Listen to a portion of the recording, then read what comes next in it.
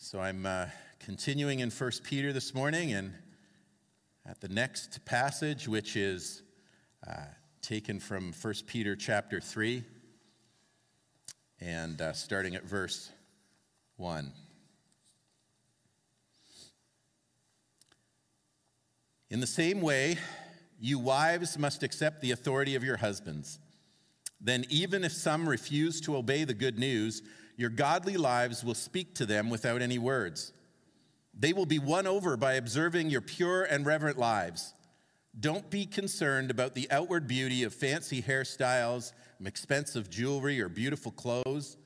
You should clothe yourself instead with the beauty that comes from within, the unfading beauty of a gentle and quiet spirit, which is so precious to God. This is how the holy women of old made themselves beautiful. They put their trust in God and accepted the authority of their husbands. For instance, Sarah obeyed her husband Abraham and called him her master. You are her daughters when you do what is right, without fear of what your husbands might do.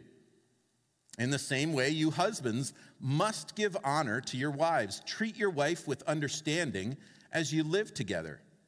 She may be weaker than you are, but she is your equal partner in God's gift of new life.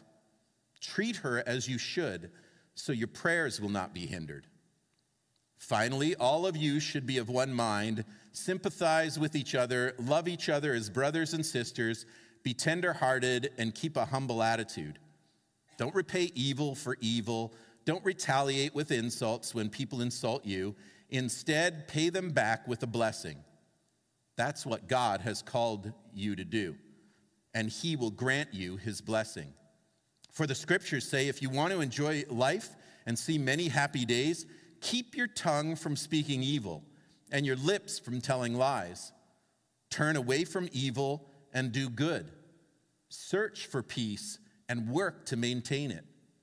The eyes of the Lord watch over those who do right, and his ears are open to their prayers. But the Lord turns his face against those who do evil. So for those of you visiting, we've been in this series, and did I just open up on Mother's Day with a scripture reading that starts with, you wives must accept all authority of your husbands? Did I just do that? On Mother's Day? Yep. And before you leave and storm out, let me explain.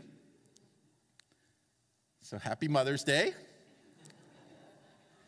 First of all, I planned my series way in advance, and I had these sermons kind of put together. When I chose to kind of put it into this time slot, I did not look at how it lined up. But I think there is a lot here for us. And if you've been noticing a lineup, there are lots of people who have been feeling the pressures. And things have been going on that sometimes make what God is trying to say to us really pertinent. And there are times when it happens, and I wouldn't have had the guts to preach something like this on Mother's Day. And sometimes that happens with lots of sermons, and I think that's a little too on the money for what we're going through. And then it lines up because I planned it 3 months, 6 months in advance, and I go, well, obviously, God, you want it said. So let me put it in context, and I promise it gets better. We started last week with these two verses. Be careful to live properly among your unbelieving neighbors. Then even if they accuse you of doing wrong, they will see your honorable behavior, and they'll give honor to God when he judges the world. So that was the context in which these passages come. And this is kind of a part two of that last week's sermon, because as Peter, I'm so used to Paul's 2/3 of the New Testament, so sometimes you just automatically go there when it's a letter. But Peter says, be careful to live properly among your unbelieving neighbors. And so when he gives that instruction, then we looked at that, and then he gave two examples last week, and this is the continuation. It's example 3, 4, and 5 of what it means to live properly among our unbelieving neighbors. What it means to live among a world that doesn't see things the way we see them, doesn't live the way we live, doesn't value what we value as part of the kingdom. and yet we are called to be God's ambassadors in those situations. And so he says, even if they're against you, even if they accuse you of doing wrong, they will see your honorable behavior. Like they'll notice it. And they will give honor to God when he judges the world. So even if it takes till the end of time, it will come, and they'll know, and they'll recognize. It's like it says in Philippians 2 and verse 10, every knee will bow and every tongue will confess that Jesus Christ is Lord. Like that's going to happen. It's inevitable. So he says, live properly, live honorably in order to have a positive impact on your unbelieving neighbors so they'll give honor to God. The way that we live, particularly under pressure, has an impact on our witness. And so we have to consider how we live. We have to think about what we're doing and how we respond to situations so that we can have the best effect on our witness. That's our motivator, to live in such a way that we can compel people towards Jesus and towards his kingdom.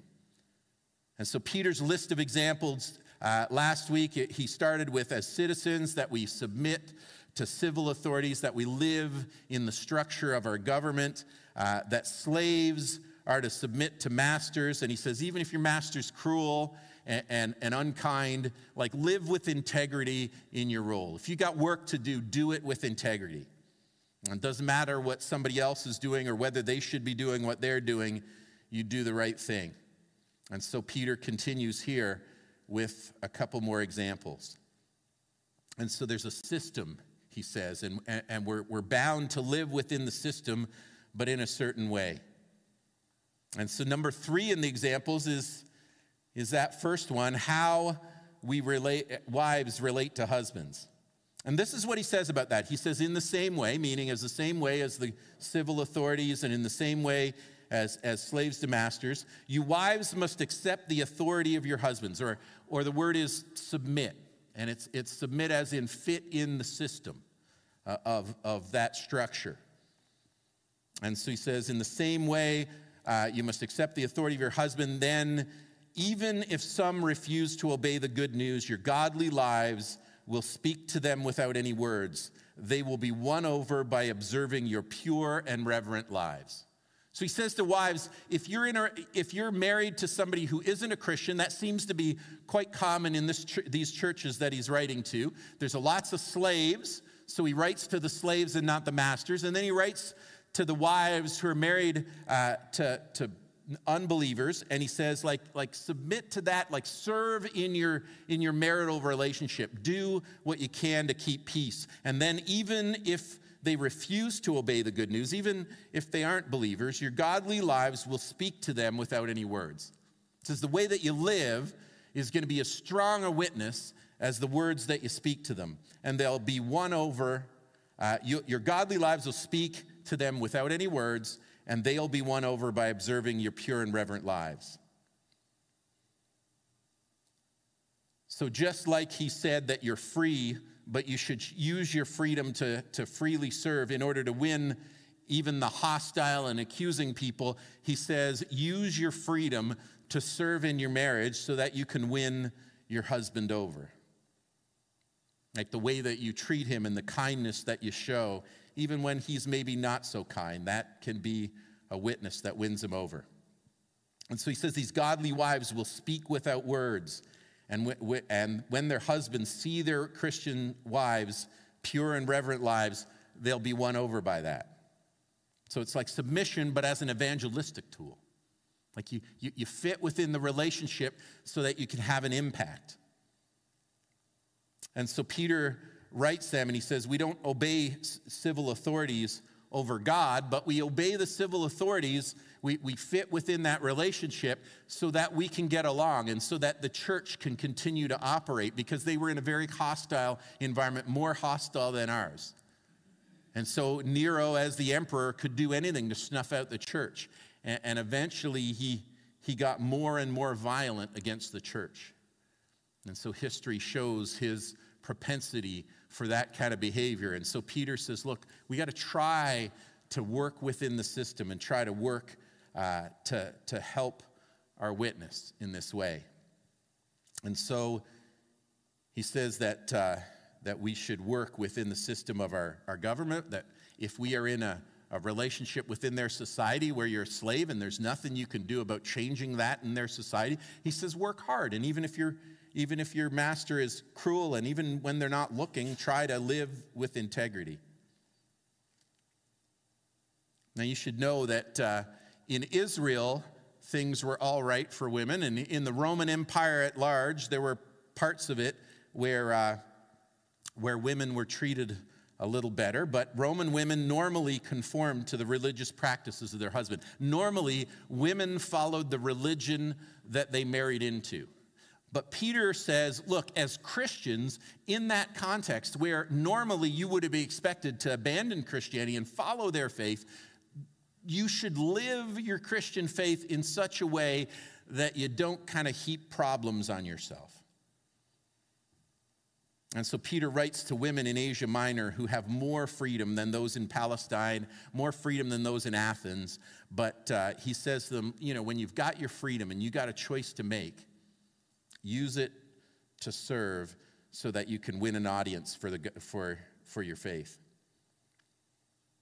And so we don't obey civil authorities over God, and slaves are to be loyal even if they're treated poorly. And he's not speaking to whether slavery is a good thing or a bad thing. He's just saying this is the situation you're in. And so wives in the church, particularly with unbelieving husbands, are to serve. And then, for example, he says, don't be concerned about the outward beauty of fancy hairstyles, expensive jewelry, or beautiful clothes. You should clothe yourself instead with the beauty that comes from within, the unfading beauty of a gentle and quiet spirit, which is so precious to God. Now, this isn't an admonition to say women shouldn't wear jewelry. It isn't to say that women can't spend time on their appearance. But what he's saying is that you should clothe yourself instead with what's beautiful on the inside, with your character, and that the focus of the women he's dealing with shouldn't be about how you look, but should be about who you are. And so he says, clothe yourself instead with beauty that comes from within, the unfading beauty of a gentle and quiet spirit, which is so precious to God. Women should be more worried about the inside than being beautiful on the outside. Makes you think not much has changed in culture, right? Sometimes there's a pressure on women to look a certain way, and I always feel sad when you see a movie star or TV star who has been a beautiful woman and is continuing to be a beautiful woman, and then all of a sudden it's like the pressure to not have one wrinkle makes them inject all kinds of things into their faces, and suddenly you go, they don't look as beautiful anymore. Instead of being a beautiful 40 or 50-year-old, they look like somebody who's maybe a little younger, but has their face paralyzed. And that's something that is sad to me, that we would need to go to that length. And so Peter says to women, the inside is what matters. How you make yourself beautiful is the way that you live, and it shouldn't just come from outward experience and outward beauty, the unfading beauty of your gentle and quiet spirit, which is so precious to God. And so he says, clothe yourself with that. Like if you're going to wear something, wear your character. And so believing women, he says, have done this for a while. This is how the holy women of old made themselves beautiful. They put their trust in God and accepted the authority of their husbands. Again, the original language isn't the word authority. It's got that connotation of authority or submit, but it's go along with how things are.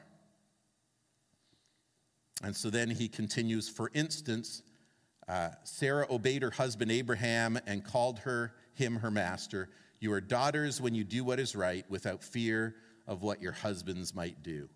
So he's saying, don't live in fear. Don't cower under your husband. That's not what this is supposed to be. And so you shouldn't live in fear. But what you do and how you serve should be something you do with dignity and by choice. And then he deals with husbands in the church. And here's where it really gets better.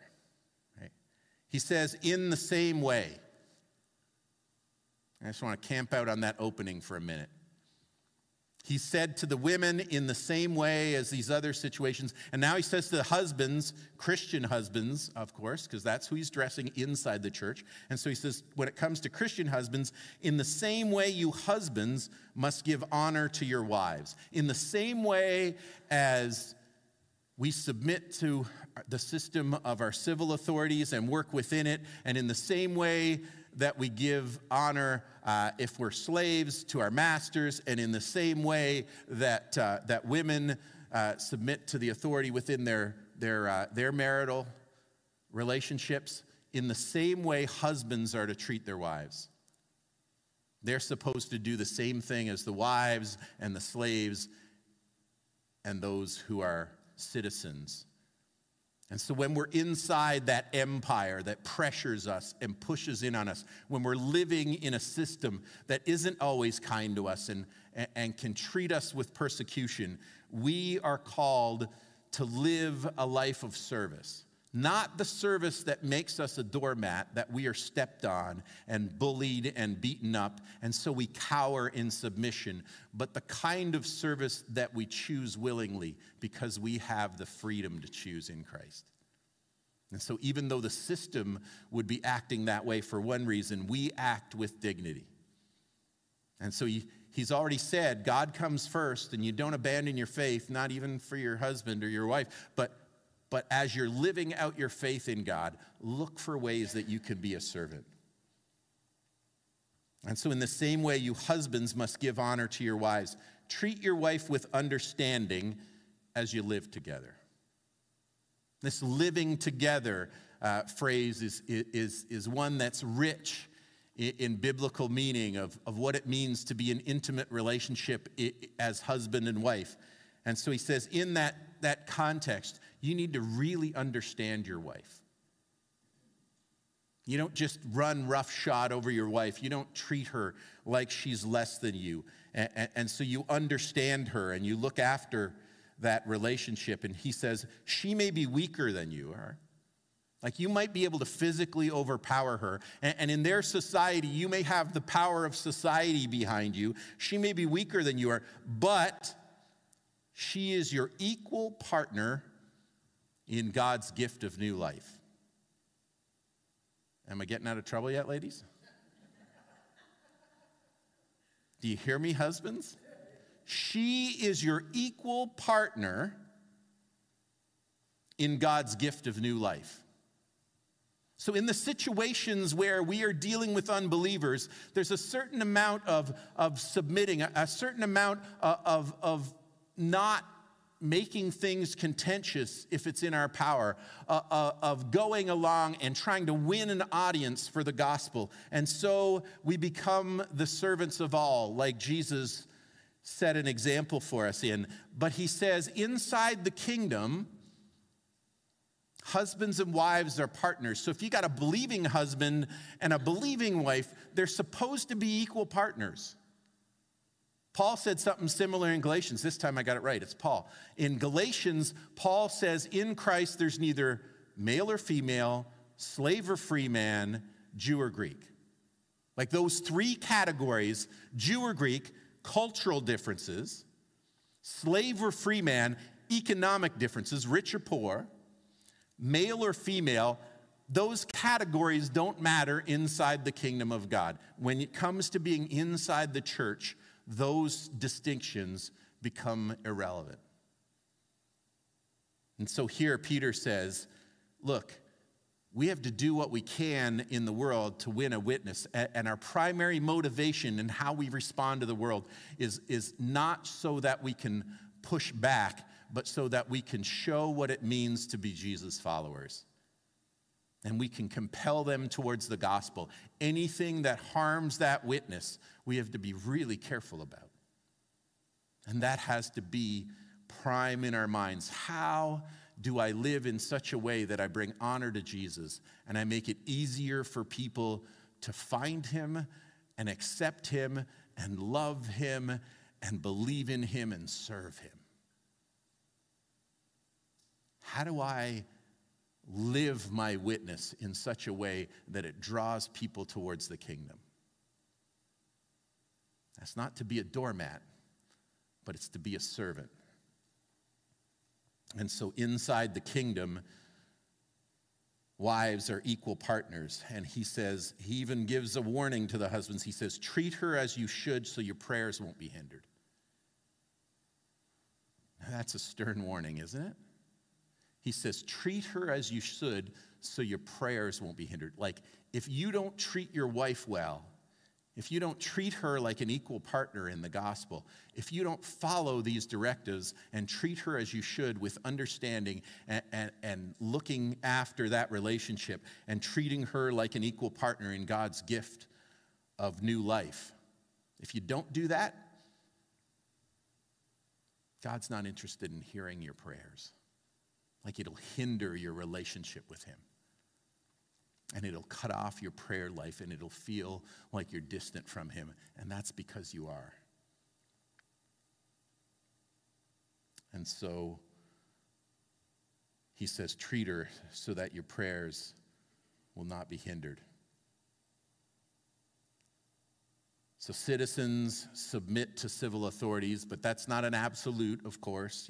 Your relationship with God is primary, but live within the system as far as it's in your power. Slaves submit to masters, not because slavery is good, but because this is the place you find yourself in.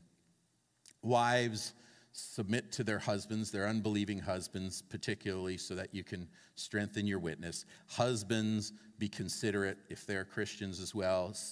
Same way, be considerate, treat them as equal partners. So in the same way is for all of these. And then example number 5 is for all believers. And he says, finally, all of you should be of one mind, sympathize with each other, love each other as brothers and sisters, be tenderhearted, and keep a humble attitude. And so he's talking to believers in their relationship with each other. And you think, well, you've just been talking about all these pressures, and you're talking about how we respond to those pressures and how we win, our witness is strengthened by the way that we serve and by the way that we humble ourselves. And now you're talking about our relationships with each other. Why step out of line in that? What does that have to do with what's going on? But what happens is when we are under pressure in outward relationships, it can cause tension within our internal relationships. And as believers, we can be torn apart from each other because of the pressure we're under. And so he says, all of you should be of one mind. The word there is like harmony. It's not one mind like you should all think alike and walk alike and dress alike and have the same personality. And you know, if a question is asked, everybody answers the same. Like, we're not robots, right? The language is probably better translated harmony. There's one time when I got to disagree a little bit with the New Living Translation. But it's you should be of one mind in the sense that you should be in harmony, other translations put it. And I think that's better because if you're musical at all, then you understand harmony doesn't mean singing the same note. Like when our worship team digs in and they sing harmonies, they're not singing the same note, but they're singing notes that relate to one another, right? They're singing notes that are in tune with one another. They're singing notes that sound together harmonious. And so they go together. So even if they don't have the exact same note that they're singing, there can be beauty in the difference because the difference doesn't clash. And those who try to sing harmony and fail, like me, sometimes you hit that note that clashes and doesn't fit and doesn't go well. But if you sing it well, it's a beautiful thing and praises are lifted. And in the same way, we're not supposed to think alike. It's not like groupthink, but we should be in harmony with one another so that even when we think differently, there's something that goes together and we're harmonious and we get along with each other and we appreciate and respect each other and we challenge each other and we look at something even when it's different, but it fits together as one body. And so we're not out of tune with each other, but we're in sync, even with our differences. And so he says, love each other as brothers and sisters, be tenderhearted and keep a humble attitude. When the pressures out there are the greatest is when we need each other and we need to support each other and love each other and care for each other the most. And then he goes back to talking about our relationship with outsiders, and he says, don't retaliate with insults when people insult you. Well, hopefully he's talking about outsiders there. Instead, pay them back with a blessing. Even when people are insulting you, pay them back with a blessing. That's what God has called you to do, and he will grant you his blessing. So they insult us, we bless them back, not because they blessed us, but because we're going to get a blessing out of it. It's going to be a better blessing than they would give us anyway. It's going to come from God, and he's going to cover us. And so instead, he says, pay them back with a blessing. That's what God's called you to do, and he will grant you a blessing. Sympathize with each other. Love each other as brothers and sisters. And then he goes on to say, for the scriptures say, if you want to enjoy life and see many happy days, keep your tongue from speaking evil and your lips from telling lies. Turn away from evil and do good. Get away from speaking evil or telling lies. Turn away from evil and do good. And then he says, search for peace and work to maintain it. He says, avoid evil, avoid speaking evil, avoid doing evil, do good instead. And then he says, search for peace and work. Roll up your sleeves and work to maintain the peace. Sometimes peace takes effort. And so Peter tells us, even as you're facing evil and even as you're dealing with all of that, work as hard as you can for peace in the midst of that circumstance.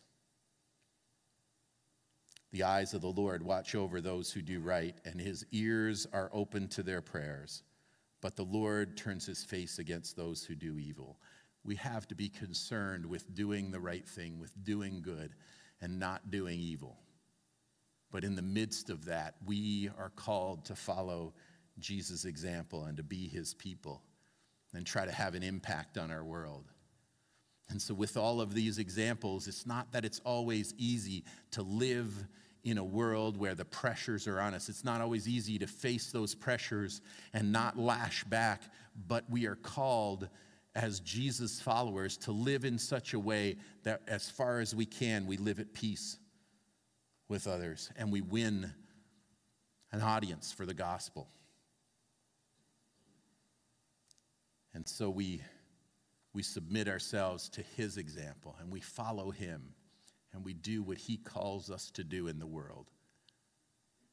And Jesus being our prime example, Peter says, if you want to enjoy life, if you want to see many happy days, you don't just invest in the evil. You don't go along with the evil, but you live with such honor and with such dignity and with such goodness that it has an impact on those who are even treating you unfairly. And even those who speak evil and make accusations against you. This morning, we're going to share communion. And this morning, as we consider that Last Supper that Jesus had and how he took the bread and broke it and took the cup and passed it, we are very cognizant that there are those in our congregation and in our community who feel deeply the pressure to conform to this world, that sometimes those pressures push in on us. And as Peter addresses it in this letter, there are those in our community who know what it is to suffer because they follow Jesus. And we're reminded that the way of Jesus may look like defeat, but we are more than conquerors through him.